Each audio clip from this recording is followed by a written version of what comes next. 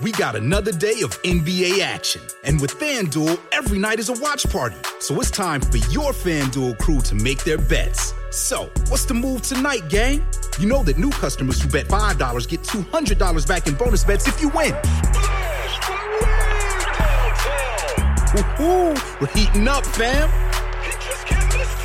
Bet all the stars with all your friends and make every moment more only on FanDuel. New customers bet $5, get $200 back in bonus bets if you win. Make every moment more with FanDuel. It goes down in the DM. It go down in the DM. 21 plus and present in Virginia. First online real money wager only. $10 first deposit required. Bonus issued is non-withdrawable bonus bets that expires 7 days after receipt. See full terms at FanDuel.com/sportsbook. Gambling problem? Call 1-800-GAMBLER. Hi, I'm Lisa Brenner, letting you know that my new film, Say My Name, will be available in selected theaters and on demand starting June 14th. It's a madcap British comedy about love, one-night stands, and criminals who shoot themselves in the leg. To find out more, go to the Say My Name Movie Facebook page or simply search the hashtag Say My Name Movie on whatever social media you use, and you might just see me in a sex scene. That's all I'm saying. Hey, this is Mark A. Altman, and if you're a fan of the 4:30 movie, you'll love Best Movies Never Made, hosted by Jodorowsky's Dune producer Steve Scarlatta and Josh Miller, where they explore some of the greatest movies that were never made, from E.T. 2 to Tim Burton's Superman, Night Skies to Star Trek The Academy Years. New episodes available every other Monday, wherever you listen to podcasts. Hey, this is Mark A. Altman, and if you're a fan of Star Trek, check out my new sci-fi TV series, Pandora, debuting on the CW and around the world on July 9th, starring Priscilla Quintana and Oliver Dench, and you can find out more by downloading the Unboxing Pandora podcast, available weekly wherever you listen to podcasts.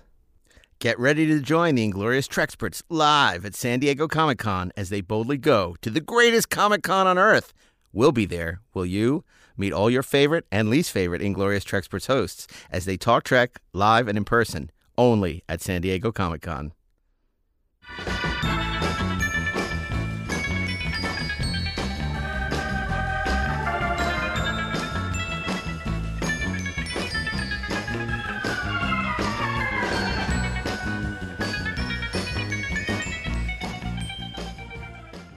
Hey, this is Mark A. Altman. And this is Darren Doctorman, and we are the Inglorious Trexperts. And I'm really excited about today's episode. We got some great guests. It is Time is the Fire in Which We Burn, revisiting Burn, generations. baby, burn, baby. That's a whole different show. Yeah. So and I'm thrilled. Ashley Miller is back. You know him as the writer of Thor and X-Men First Class and a regular Trexpert. Irregular. It doesn't really have anything to do with his fiber intake. He is a frequent guest, although not here every week. We're thrilled to have him back. And we're particularly delighted to have with us the one half of the writing team behind the Star Trek Generations. But long before he started doing features, he was a writer-producer on Star Trek The Next Generation, went on to showrun Voyager, create Enterprise, and run that show. And, of course, did a number of feature films, including Mission Impossible 2, and is currently the executive producer on The Orville, and also an executive producer and director on Cosmos, which is coming back to TV this summer for a second season, which is really exciting as well. The first year was fantastic, and I can't wait to watch the second year. So welcome, Brannon Braga. Thank you. Thanks for having me. I know. I'm in your filmography. I just keep going. We're out of time.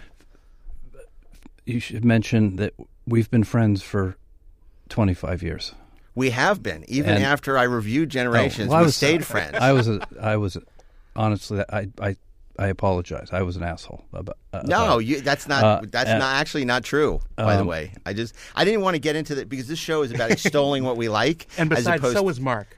So it's all good. As opposed to being negative. No, it's not negative. I'm really happy to be here, and I'm happy that we've remained friends for so long. Well, I as well.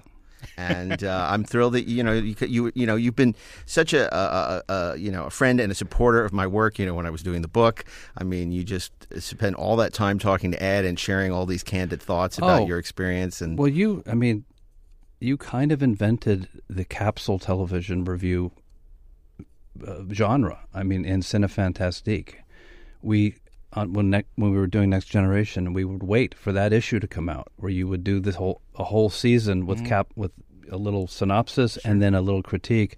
I certainly had never seen, the closest I had ever seen anyone do that was The Twilight Zone Companion, right, which was a book that I'm sure we all had. It's the Creed book, yeah, you know, sure. So I think you had a significant influence on the show at times in terms of your opinion.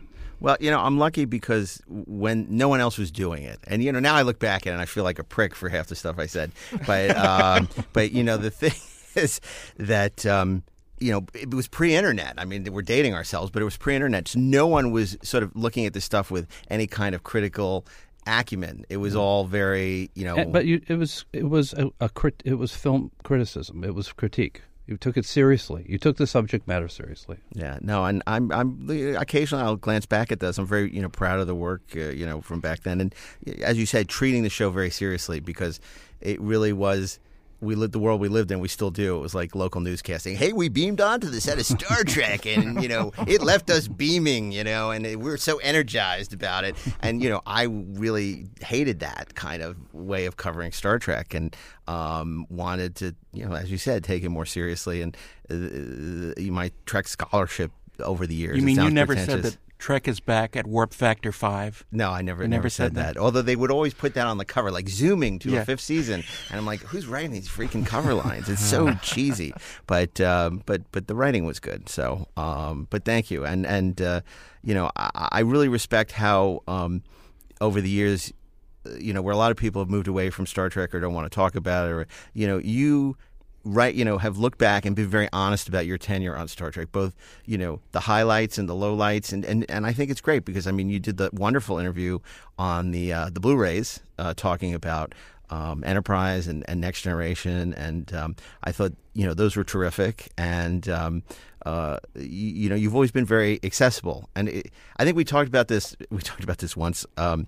It goes back to, I think, when in Sci-Fi Universe, we did that article, which you were so game to be a part of, is Brannon Braga evil? Because remember, you were getting all this shit at the time, and you played into that whole bad boy image with the smoking jacket and and I still remember that. And this is 30 freaking years ago, to date us a little bit, but it was hysterical. Yeah, we were.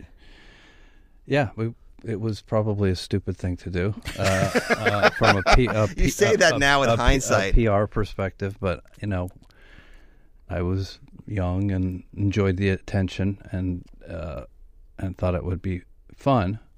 But in retrospect, I think a lot of people. Well, it kind of started with a comment I made that I had never been a fan of the show. I mean, just had never really sat down and watched it. And said that in an interview, and a lot of fans seized upon that as a sacrilegious statement, when in fact I think it was a good thing. I mean, of course, after 15 years on the show, I would become a huge fan of the show. Sure. And but I think that's kind of where a lot of the hate started.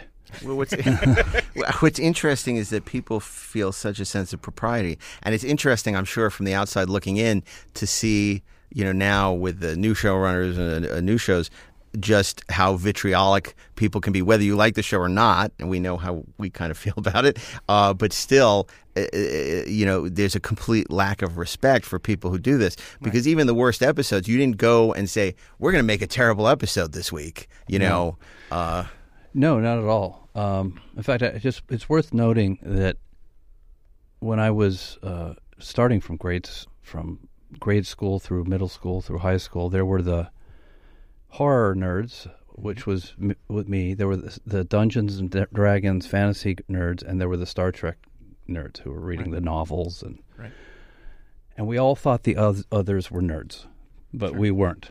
Right. So I was aware of Star Trek, but I was just like, they're nerds. Yeah, right. We're reading Fango. We're cool. Right. Yeah. Yeah, I mean, it's especially with the advent of the internet, the criticism was coming the day after, and now it comes while episodes are airing. I mean, how crazy it's is real that? time. Yeah, it's pretty crazy, but it's interesting. Yeah, I mean, you don't kind of make content to be consumed on the fly where people are literally tweeting their thoughts scene by scene, line by line. Let's be honest. When they put out a teaser of something and people start screaming at the font use, that becomes a little bit crazy. Although that they have a point, but it's well, look, if when I start speaking of Star Trek, my biggest quibble with the first episode was I didn't like the font they used for the Klingon subtitles. It didn't seem like the right font. Right. But that's actually in the show. I can't that's valid. Oh, you're talking about ads. I was talking about ads. Oh, yeah. Okay. Well, which that's is crazy. Yeah, wacky. That's wacky. Yeah. You're talking about papyrus. They're kerning Nazis. I had no idea. Yeah, right. We should do a show on the fonts of Star Trek. We would be the 4 people that have any interest in that. I think that there could be a germ of interest in there. A germ of interest. I mean, I find it fascinating. You ever see that Saturday Night Live skit where they parodied the whole Avatar use of papyrus? Oh, absolutely. It's so brilliant. The papyrus font it's so is funny. stock on every Mac that you Ryan get. Gosling, he can't sleep at night. He's having nightmares because James Cameron made the most expensive, most successful movie of all time, yet he used papyrus for the one sheet. It's hysterical. And it's so true. Because, I mean, that's been a pet peeve of mine with a lot of Star Trek, too. It's like some of the font, not Star Trek 2, but Star Trek also has used some awful font choices. Anyway. The fonts of Star Trek. I gotta next on Inglorious Treksperts. It's funny. We're all looking at the font of your podcast right now. Darren designed it. I think it looks great. So I want to. I wasn't even going to ask you this because I want to talk about Generations, but I'd be remiss because I have you here not to ask you this question. But when you saw Endgame, I assume you saw Avengers Endgame. Yes, I did. I mean, and Kevin Feige has talked a lot about the fact that he's a big Next Generation fan, particularly of All Good Things. I mean, did you see a lot of All Good Things in that movie? I mean, because I did, and I don't say that as a criticism. I thought it was very flattering as an homage. Wow, I hadn't considered that.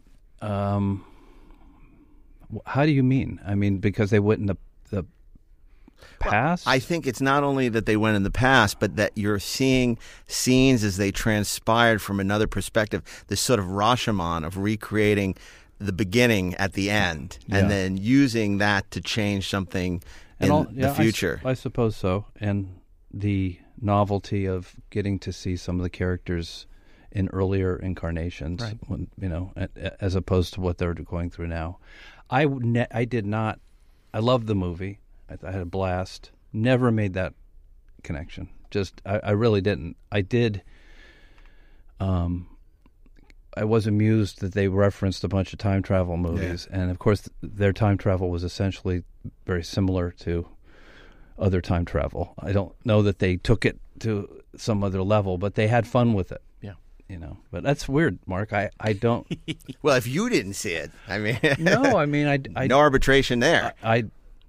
Okay. I mean, and by the way, I think Damon Lindelof paid homage to that episode in Lost. There was some famous episode that he openly says was influenced by that show. It's just, I mean, it's great. I'm happy. But I think because that for me, that was kind of inspired by Slaughterhouse-5. Sure. It's not like I made it up out of thin air. I was inspired by something too. Yeah. Well, we build on the shoulders of giants in a sense, but Kevin has been very open. I mean, there's that great Hollywood Reporter interview he gave where he just gushes about Star Trek, and it must be nice for you guys because obviously when you started on Star Trek very early on, it didn't get the kind of respect it does now in retrospect. I mean, it's even when they announced this Picard show.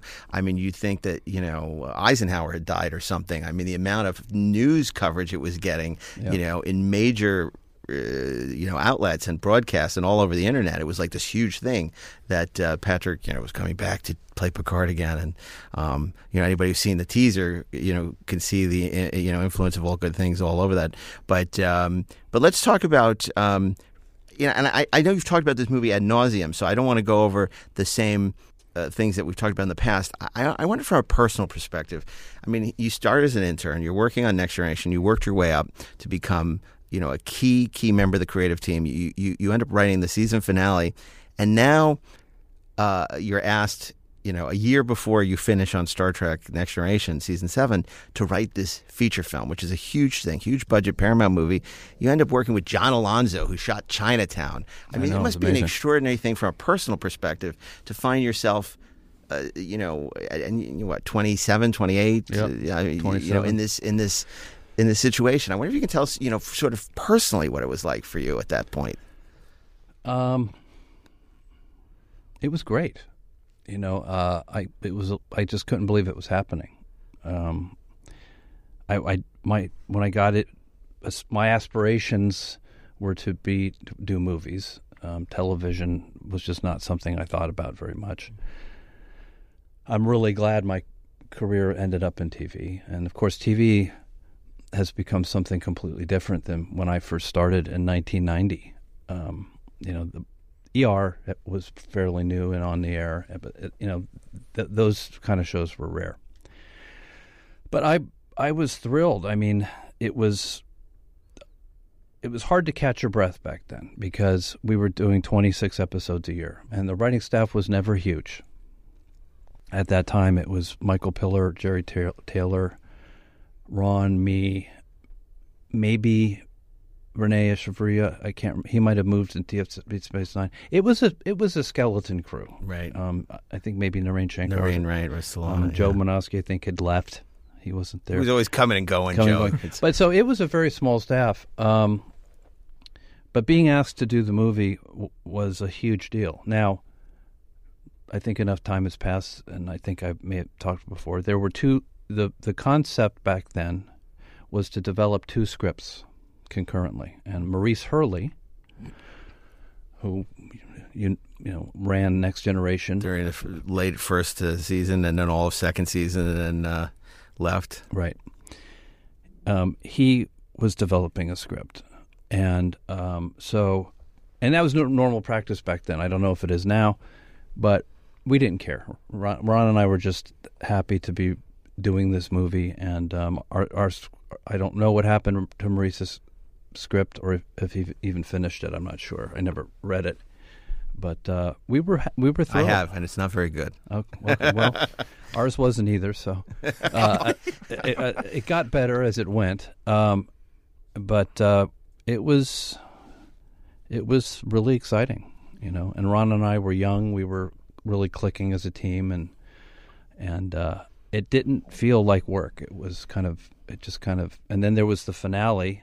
I don't know how we ended up doing that as well. It was probably not a prudent choice to pick us to do that too, but things were just in motion, and it just happened that way. Well, I got to say, you're being extremely self-deprecating about the whole thing. First of all, you talked about how did you end up getting the finale, which when people inevitably do these lists of the greatest finales of all time, the ones that stuck the landing, and they're very few, inevitably, All Good Things is on that list, along with Breaking Bad, and and then they go on the litany of complaints about Lost, and and everything else. So clearly, that has stood the test of time.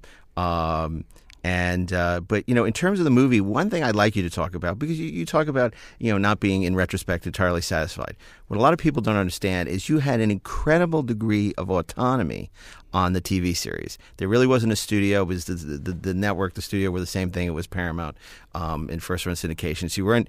Rick protected you to the extent that if he didn't want to do a note, the note usually didn't get done. That's true. And so suddenly you're thrust into a world now. Completely different, and all eyes are on this. They want to start a new franchise. So you got Sherry Lansing, you got Don Granger, who's your executive on it. You got all these eyes on it suddenly. A lot of people who know nothing about Star Trek giving you a ton of notes. And the actors are suddenly empowered because now you got to listen to them, which... especially 2 of them. Mm-hmm. Yeah. And that changed Star Trek franchise forever, and I think doomed the movie series, in my opinion. But can you talk a little bit about what that was like for you to suddenly going from sort of following your muse to a certain extent to chafing under the studio system in terms of writing your first movie? Because it was very different for you on First Contact, and we can talk about that. But Generations was definitely by committee. Well, Ashley, you know what it's like to work on movies, and especially big budget movies. there are a lot of. It's just a different experience. Yeah, there are a lot of things to balance that are just not in your control. Yeah, and TV being a writer's medium, even back then, it's a really good point. Like, nobody was giving us notes. Rick Berman was the guy giving us notes. I don't remember getting any note. If any notes were coming from the studio, it was going through Rick. On Generations, I've told the story many times. In my mind, and I think in Ron's mind, you'd have to ask Ron more, we just had this image of the two Enterprises, Picard and Kirk's, locked in battle. And, Kirk versus Picard. The conversation back then at times was, who's the better captain? And we just envisioned something a little more aggressive. But we had Rick in the studio. Shatner wanted to die in the picture. What better way to take over the movie than to be a main character who dies? But we were all for it, for whatever reason. And then, of course, it's Patrick. It's his movie too, kind of. And I'm not sure what was going through his mind, but he had a lot of opinions and wanted it to be really character based, and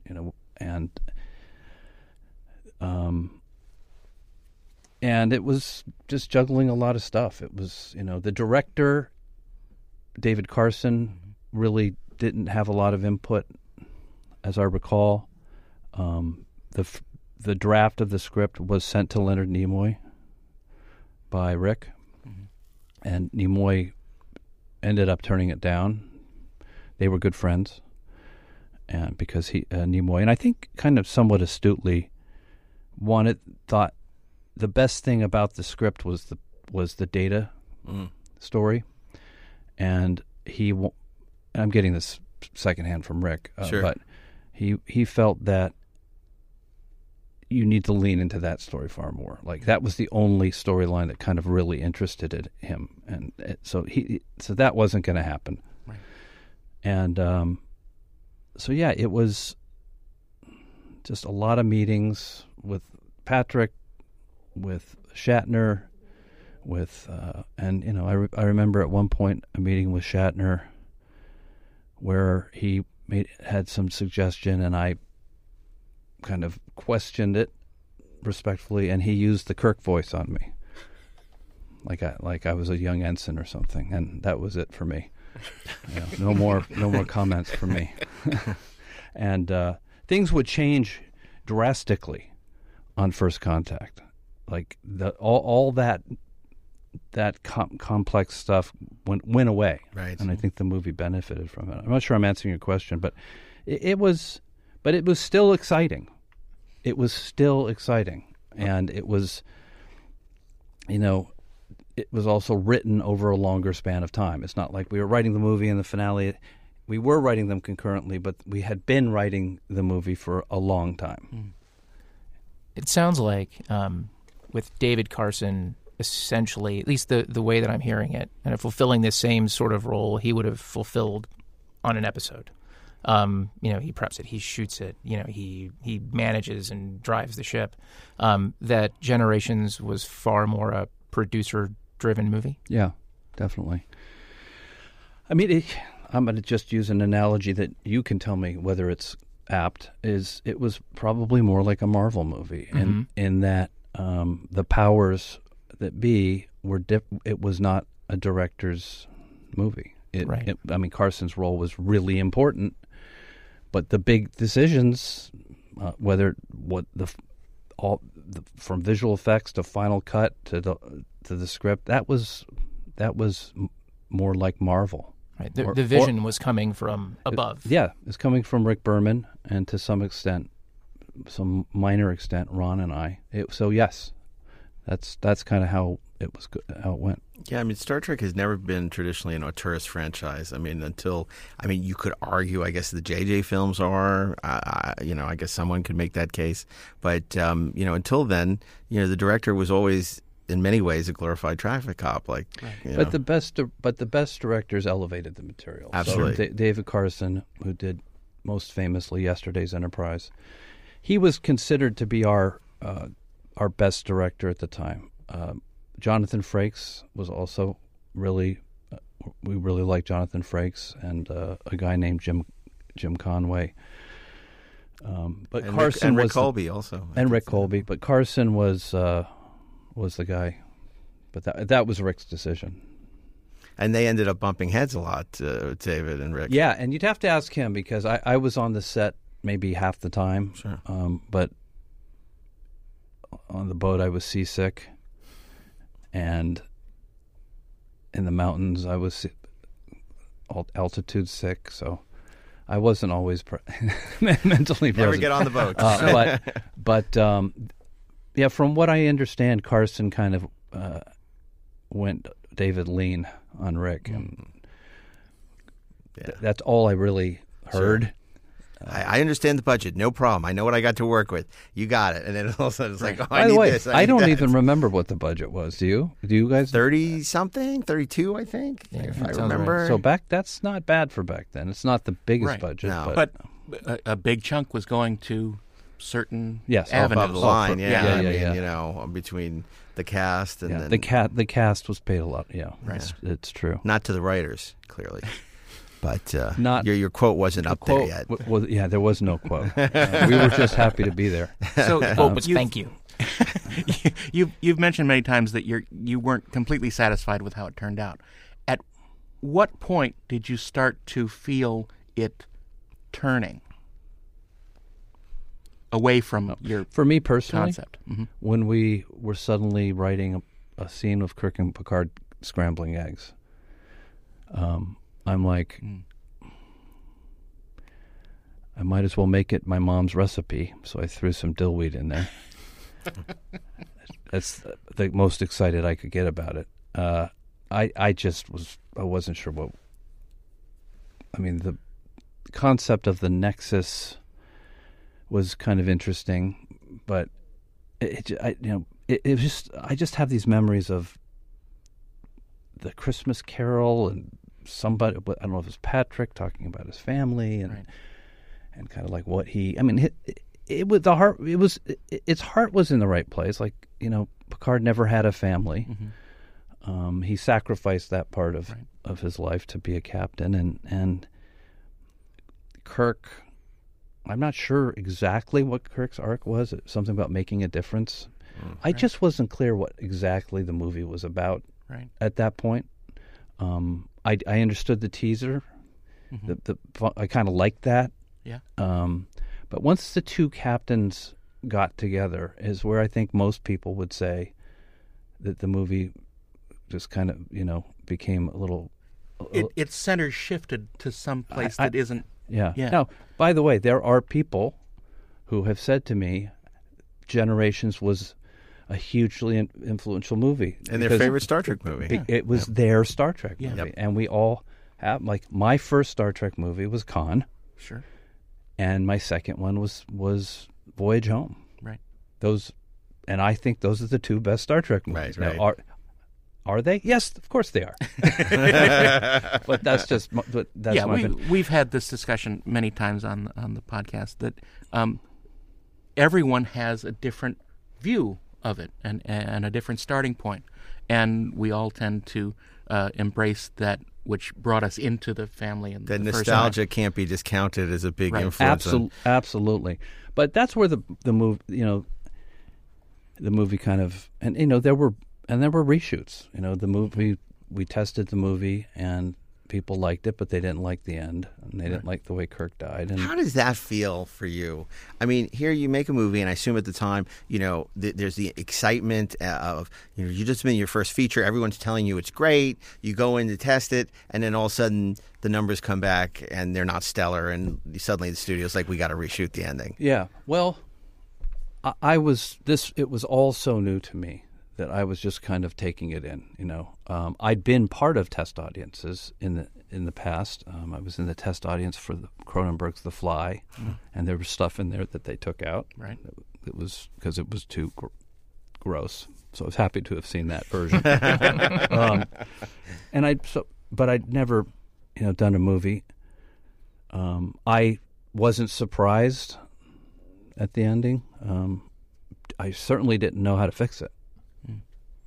Did you have that feeling in your gut, like it just wasn't working, and you were waiting for the other shoe to drop, or when you saw it together? It was purposely anticlimactic, and I don't remember. There was a cinematic reference Ron and I had watched. It might have been a John Wayne movie where he was shot in the back, and we thought underplaying the death, right, not making it grandiose would have some. Would be kind of shocking and unexpected, but it just was flat as a pancake, and people hated it. And the solution was to make the whole sequence much more grand and I've said it a million times. Kirk should have died on the bridge, not under a bridge. Right. But that's not the movie that we made. By the way, I will say I low-key really enjoy Generations. And for very complicated reasons, I actually saw it. I'm not making this up, which makes me the most insane person sitting in this august group. 7 times opening weekend. Well, what? I know. I have a friend. Come on, we go to see. I know, right? We go to see all the Star Trek movies according to the number. Its number in the series, right? So yeah, I saw Insurrection. What? And I'm sorry, I saw Nemesis. Good Lord, 9 times in one weekend. Yeah, are you a sadist? I am. No, I'm a masochist, frankly. But I will say that. So you're the one who went to see it. I was the guy. I was the guy. You're welcome. First weekend box office gross. No, I felt like where I felt the gears grind just a little bit was I loved Picard and Kirk being together. I love the odds are against us and the situation is grim line. I thought that was terrific. I felt like there just wasn't a compelling enough reason for the two of them to be in the same movie. Like when they got together at Kirk's house, that the two of them were both negotiating over whether or not they were going to be in the movie together for the rest of the film. And I think, to me, that's I think what kind of made it the most challenging going into that ending. I agree with everything you're saying. And for the record, I'm a huge James Bond fan. And I saw The Spy Who Loved Me 8 times in the opening weekend. Well, there's nothing wrong with that. Right. That's not actually insane. That's just a little more difficult. Yeah, it's, to my recollection, their meeting was kind of accidental.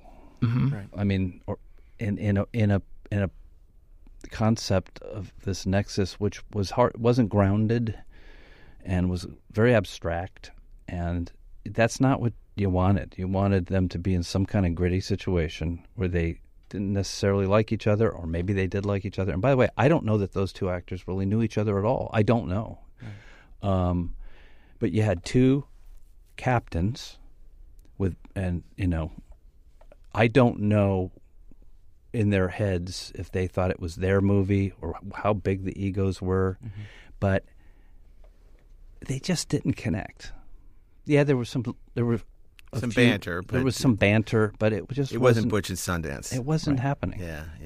And I think it's tough. You mentioned you're such a big James Bond fan, and I think that people say, if Sean Connery had been on a Majesty's Secret Service, it'd be the greatest James Bond movie of all time. There's certain and then other people say, I don't think it would have worked. I don't think Sean could be that vulnerable. And I guess for people like us that grew up, as huge Shatner fans, that we have in our minds, right or wrong, the way Kirk would behave, the things he would do. So when you find him in the kitchen cooking eggs, and find him as the reluctant hero, the reluctant warrior who doesn't want to go off at first, it's difficult to embrace. And then, of course, you have all of, a million people who think they can do it better rewriting the movie. So suddenly Antonia is Joan Collins and City on the Edge of Forever and all this stuff. So it's a no-win scenario in a sense. By the way, that's a good idea.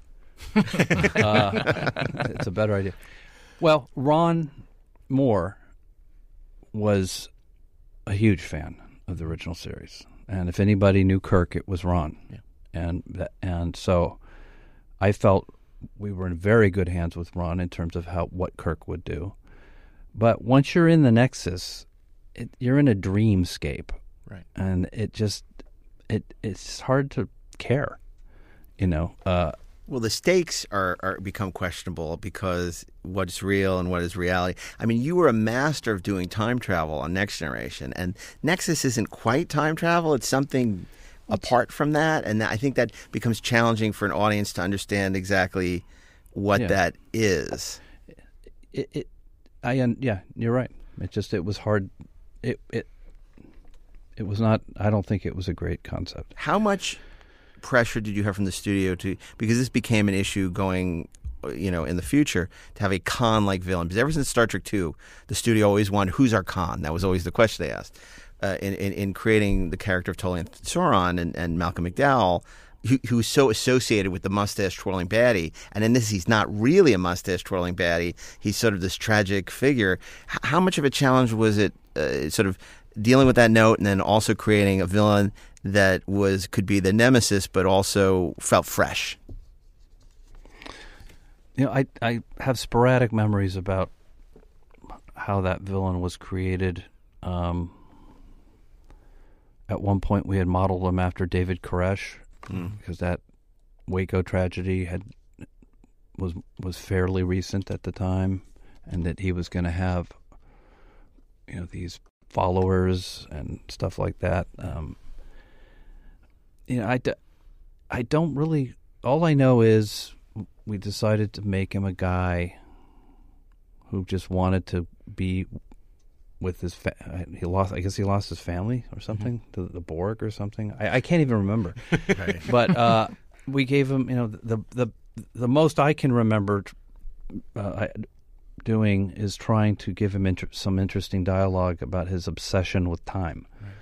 And it's something I would use later again in a Voyager episode called Year of Hell, where there was the villain in that case, Kurtwood Smith, right? Kurtwood Smith, and a villain called Anorax.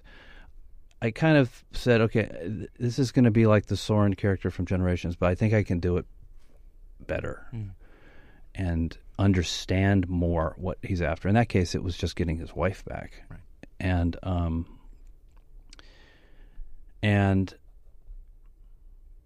yeah, that's really it. I mean, he wasn't really a good villain also because he really didn't have any personal opinion about Kirk or Picard, really. Right. You know? That was the thing that really worked about Anorax in Year of Hell, was that story felt very personal because it was essentially 20,000 Leagues Under the Sea. Yes. So we had everyone stuck together in literally the same boat. And because of that very primal survival versus get what you want conflict, it felt like that story came alive and that character really worked. Plus, Kurtwood Smith, great. Malcolm McDowell is also a great actor, but I feel like Kurtwood Smith was able to develop that relationship with our home characters. Yeah, for sure. I mean, look, the best villains are ones that you can relate to. And yes, that was Captain Nemo, the Anorax character, was modeled after Nemo. And Nemo's one of the great literary villains because he's right about everything he believes. But it turns out to be a very deeply personal story for him. Soren didn't really have any of that going on. Soren was not Khan. Khan's the best Trek villain of all time.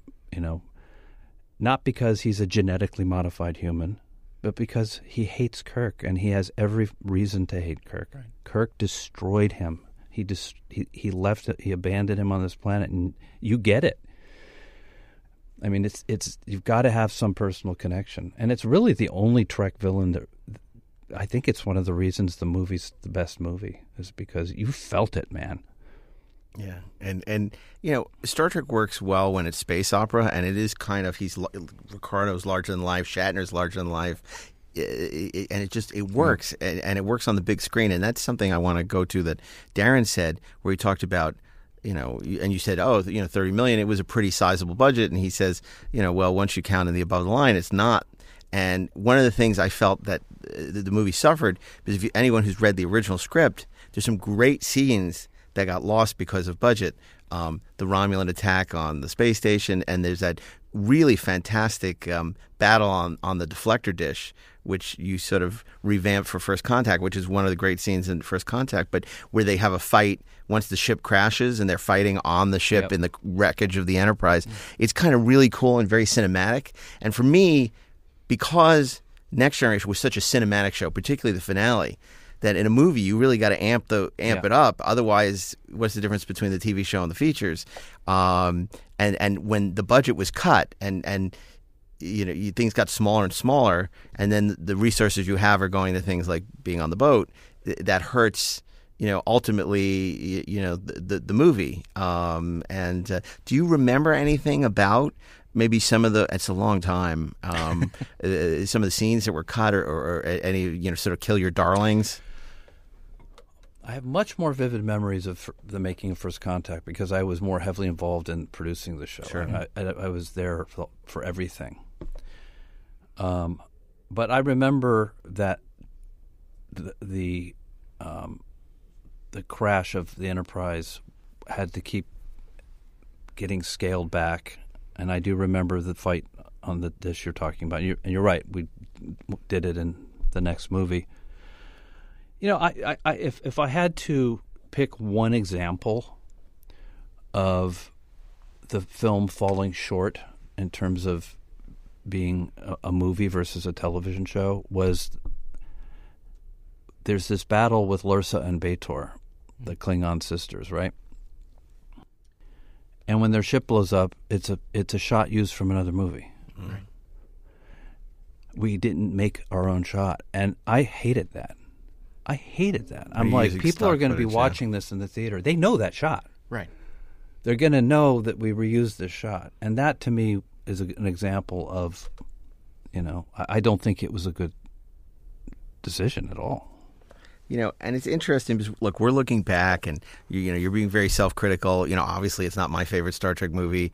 But the thing is, it was very successful when it came out. It gave birth to a franchise. I mean, it was not a given that the Next Generation cast would be able to carry a franchise. And it very successfully sets it up. Studio was very happy. They greenlit First Contact. Oh, yeah. So I wonder if you could talk about what that was like. And you were getting offers left and right. You were writing a picture for New Line. You got Mission Impossible 2 out of it. You were doing a development deal at Paramount. I mean, so it was a success. Yeah, I mean, there's a whole trajectory my career could have taken, I think, which was movie oriented. And it did for a little while.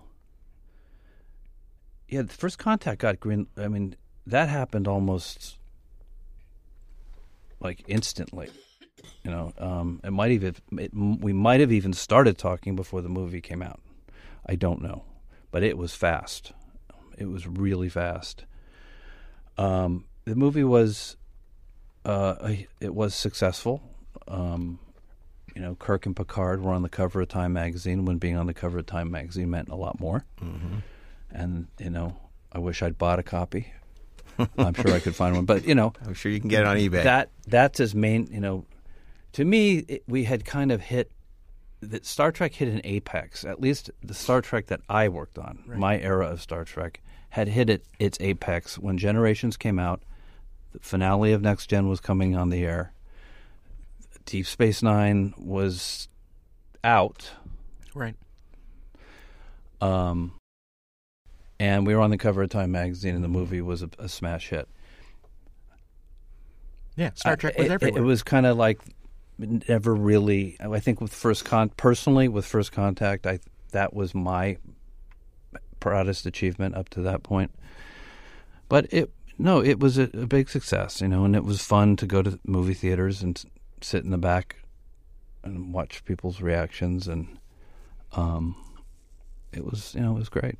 It was my first cinematic experience. It was pretty cool. And did you know going into when you got the offer from Rick to do First Contact, did you know it would be a Borg story? And one of my favorite stories that you always tell is, you knew it would be time travel, but you didn't know where. And you were thinking about doing sort of, Old England, Merry Old England. And then Patrick was, I don't do tights. Yeah. Yeah, it was. Yeah, what a harebrained idea. Yeah, yeah, absolutely. The Borg was the first idea on the table, for sure. And that's its own story about how that script evolved, and you realize the Borg are actually not that interesting to sustain a movie. They're zombies, and zombies but zombies. Yes, and the invention of the Borg Queen was kind of like you need. And by the way, that's not a bad villain. Khan was a good villain, but the Queen was a good villain. Was a good villain. And Alice Krieger was great. Oh yeah, I'm rereading Ghost Story. It's really good. I mean, the movie wasn't that good. I was just going to say, that's a movie that should be remade, because the book is great. The Peter Straub book is great, but the movie's not very good. Yeah, I haven't seen it in a long time. I remember not loving it, but I remember loving Alice Krieger in it, and that because we needed someone who was kind of creepy sexy. Right. And she was creepy sexy in that movie. Really good actor. But and Angelica Houston was like your first choice, wasn't it? Yeah. There were some weird. That might have worked, but she was in the Michael Jackson Captain EO thing. Right? Yeah. Right. That's great. And then obviously, your life with Star Trek continued. We talked about, obviously Voyager and Enterprise, and then you find yourself, after running Salem and Flash Forward and a bunch of shows, you're back in space now with Orville. Yeah, and that's a whole different thing. I mean, you in your career have not done a ton of comedy. So was it very liberating and exciting to suddenly find yourself, not only doing, being in a very familiar place with a science fiction space show, but also now suddenly, bring this whole comedy element to it as well? I was my biggest concern with Orville, because I knew what Seth wanted to do. And it's really its ethos is it's its own thing now. But Next Generation was kind of the vibe we wanted, a ship that you wanted to be on, a ship that was pleasantly lit and fun and has windows. Right.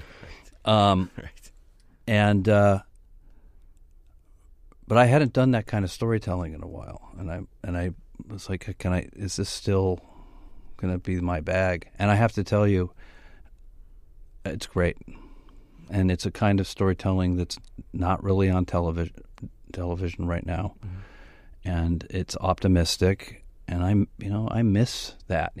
When you work on a show, say the show I worked on for like 3 years, 24, it does affect you. If every single day you're dealing with really dark subject matter, and in some cases torture, it does affect you. And working on a sunny, optimistic show is a ton of fun. The comedy, because it's character based, it's not like we're writing jokes. Right, sure. Is just fun. It is it's such an interesting experiment, because the audience was expecting Family Guy in space, and what they're getting is more serious science fiction with a little comedy, character comedy. What surprised me was how the characters are accepted. Like, I've heard, it's Star Trek, but the characters are more relatable and down to earth. I was afraid they were too broad, but now it's all character based. So, but the storytelling is pure. It's pure. It's heavily influenced by the way Star Trek told stories and other things. Sure. And I love the way that you guys have been liberated. I mean, obviously we've had David on the show too, David Goodman, and our president, but yes. Mr. President, but he, that you guys, felt comfortable enough with the characters. I mean, not only you do really that classic allegory and metaphor that Star Trek did so well and has been handled so in a really interesting way, but I think the show has gotten comfortable with doing science fiction, where at first it seemed hedge its bets with more sort of outrageous comedy, more what says stock and trade. And as it went on, it sort of jettisoned some of the more over the top comedy, and it's become more. And the show's only gotten better and better as a result of that. I mean, second season was terrific, and that two-parter Identity is just really fantastic. Yeah, the Identity two-parter, I remember talking to Seth, and we knew it would be a seminal moment in the show, for better or worse. Either people were going to love it because it was such a risky thing to do with a character, with that character, Isaac character, or they're going to hate it and say this is too radical. And fortunately, they liked it. And you're right. The early episodes are a little more broad. Right. But it certainly wasn't the show that was promoted by Fox. Because I think it wasn't the show that they were expecting. Well, it's also probably not completely the show that they were wanting at the time. Yeah. But we were just so, it got critically panned. And it was depressing for a moment until it aired, and we were just going back to social media as the show's literally as the first episode's airing. Yeah. Right. We're looking at social media, and people are liking it. Right. The waves of reaction from and we literally were like, okay, we're going to be all right. They don't give a shit what the critics are saying. Right. And at that time, 38% critics, maybe, and then like a 98% fan thing. It does matter. I mean, those numbers matter. People look at those numbers today. So we were really happy that they embraced the science fiction. Well, and premise pilots are notoriously difficult to do. I mean, you don't have 50 years of history. You're creating a whole sci-fi universe in 43 minutes, and so, I mean, there's a lot stacked against you. I mean, look, if I was doing my favorite Orville episodes, it probably wouldn't be the pilot. But at the same time, it sets up this really great universe in, 43 minutes. And that's an amazing accomplishment. Seth's, I think Seth is, he's a brilliant writer. And this is what I'm not speaking for him. This is my opinion. I think this is what he has been waiting to do his whole career. I think he has found a way to do his science fiction show, and it's really a dream come true for him. Well, it's such a love letter to Star Trek, but at the same time, it's very fresh. And, I've heard it referred to, and I don't think that this is a disparaging comment. I actually think it's very flattering. It says it's the most expensive fan film ever made, in a sense, because it's a love letter to the original Star Trek, but it has completely sort of defined its own universe and is just super fun and different than any other show. And there's a reason that it's lasted 3 years when so many of these cult science fiction shows have gone by the wayside after a year. Yeah, and we're writing writing the early episodes of season 3 right now, and it's just a kind of storytelling, a story with a beginning, middle, and end, and that I really missed. I really missed it. And you've always said that, and it's interesting because as TV embraces dark and serialized and all, this is such a throwback, but it's sort of like the audience is begging for that, but nobody wants to accept that that's what the audience wants because people only want their Emmys, and it's crazy because how many shows out there are going to get nominated for Emmys? It's like, just make a good show that people like and watch, and I don't get it. Well, by the way, back to your point about Next Generation, people may or may not know that in its final season, Next Generation was nominated for an Emmy for Best Dramatic show, which was unheard of for a syndicated show. Right. So it did right toward the end seem to get some respect from within the community, but science fiction and horror, they still struggle. I mean, there's so much of it now. And Game of Thrones is, I guess, probably the biggest breakout show. But even that, look how the fans have turned on it. I haven't watched the finale, so no spoilers. But it's so interesting to see how people just love that they live for the show, and then all of a sudden they do something and they just turn on it on a dime, and the hate and the vitriol. Hey man, I've been there. I'm just like, it's fans can get very provincial about certain things. I mean, especially over a long enough span of time, fans, they come up with their pet theories. The hive mind decides how things are going to work and what things are. And I think one of the challenges that we have as writers is being true to what we know the show to be and who we know the characters to be and the chances we want to take versus there are things that the fans just want to see. And there's always that small group that flips out, right, and decides that you're evil. Yeah. Because you don't always deliver exactly what they want. Well, but the relationship we have with the fans has changed. Absolutely. And we have a relationship with the fans. It's not just the kind of fringe people who used to write letters. Remember letters? Oh, yeah. We go to Comic-Con. I occasionally do a Star Trek convention because I want to interact with the fans.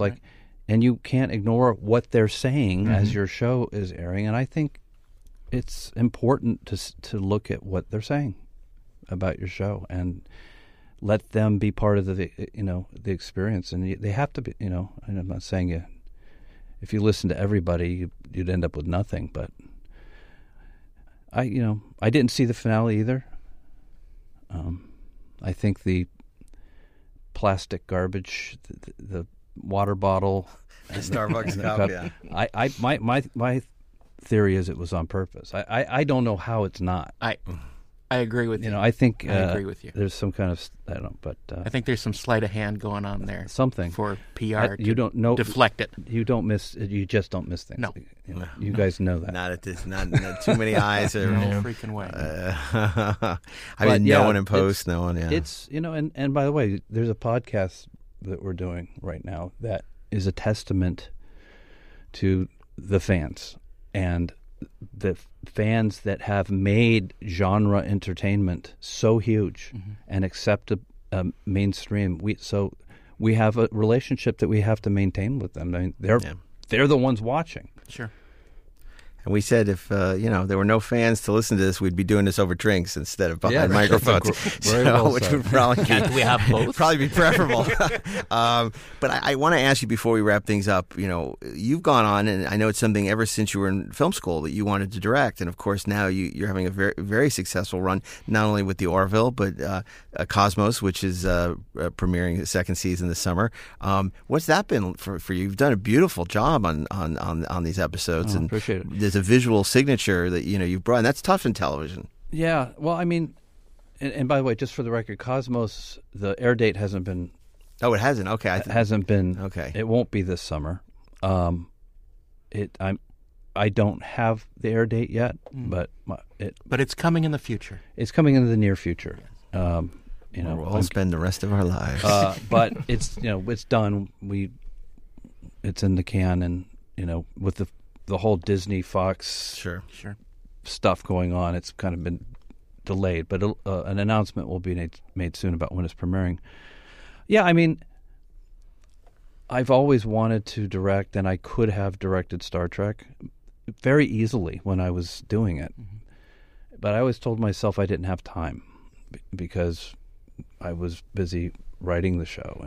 And time is the fire in which you burn. And time is the fire in which we burn.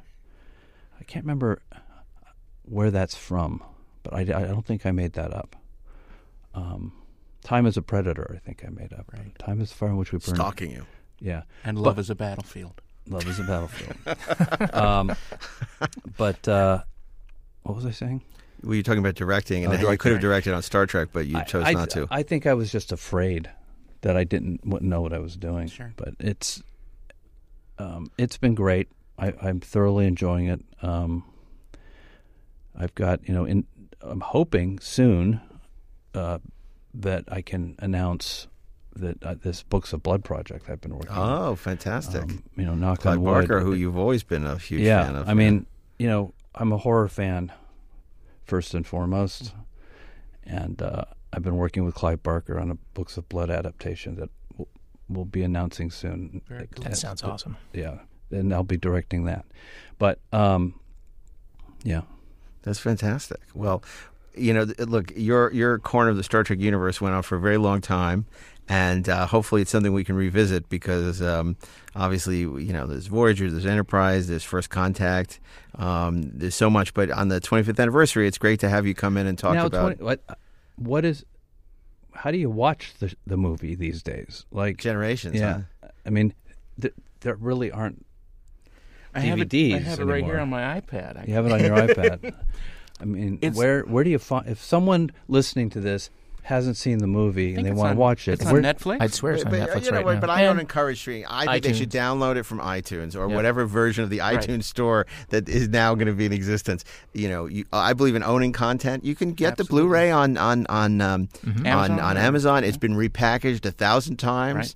Right. It's the whatever they call it. Get the one with the commentary I did with Ron Moore. Yeah, I just remember it was almost like we were able to finally let out years. It was therapeutic. It was therapeutic, and I remember thinking this is probably going to be really interesting to listen to. And then I remember doing the First Contact commentary, thinking this is really boring because it turned out good. Right. There was really nothing to talk about. Right. So get if you get the Blu-ray, make sure it's the one with the commentary. It's amazingly entertaining and super candid, and that's a testament to both of you. And both you and Ron have been extremely honest about, and I think it's.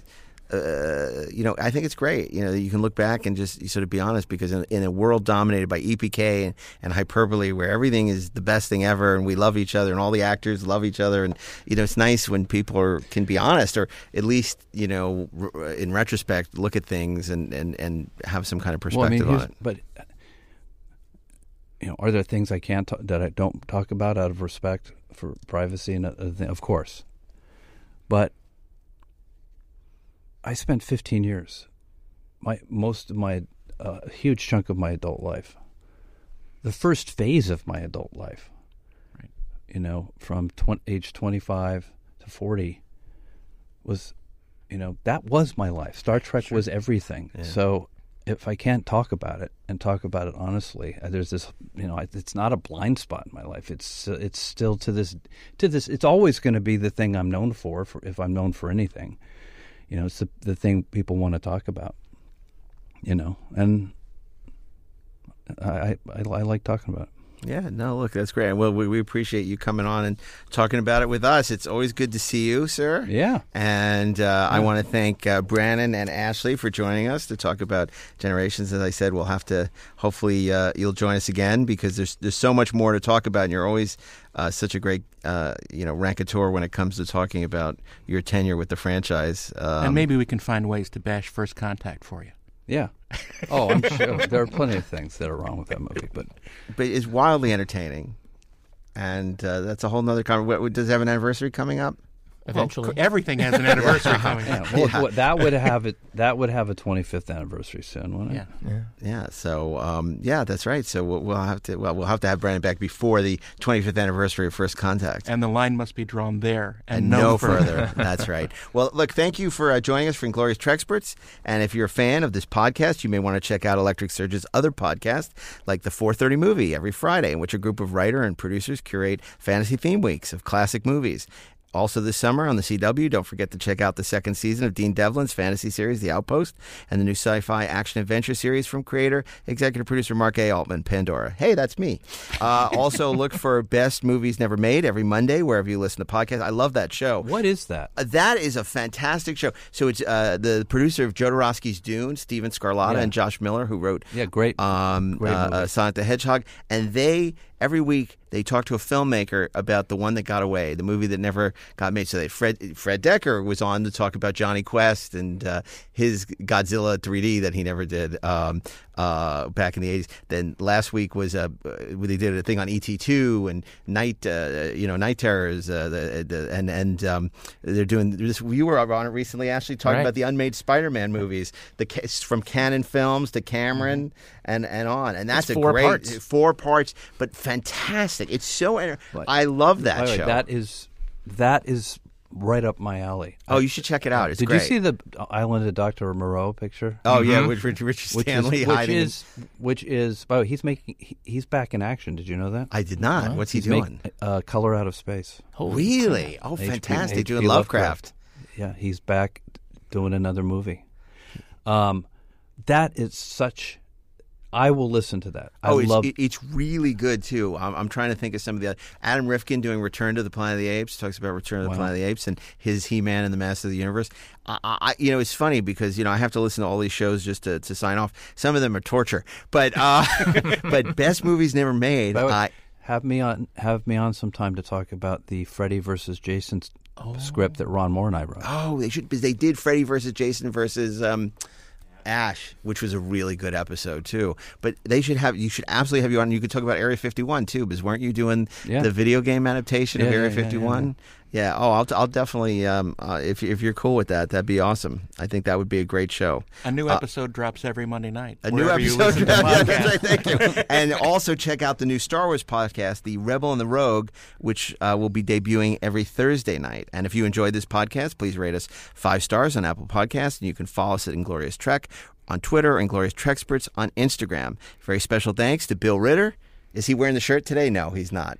He is. Inglorious Trekspert logo wear, which is available at the inglorioustrek.com. And Natalie, our producer, thank you for being here and making the show go so smoothly until I started talking. And until next Saturday, keep on trekking, ingloriously, of course.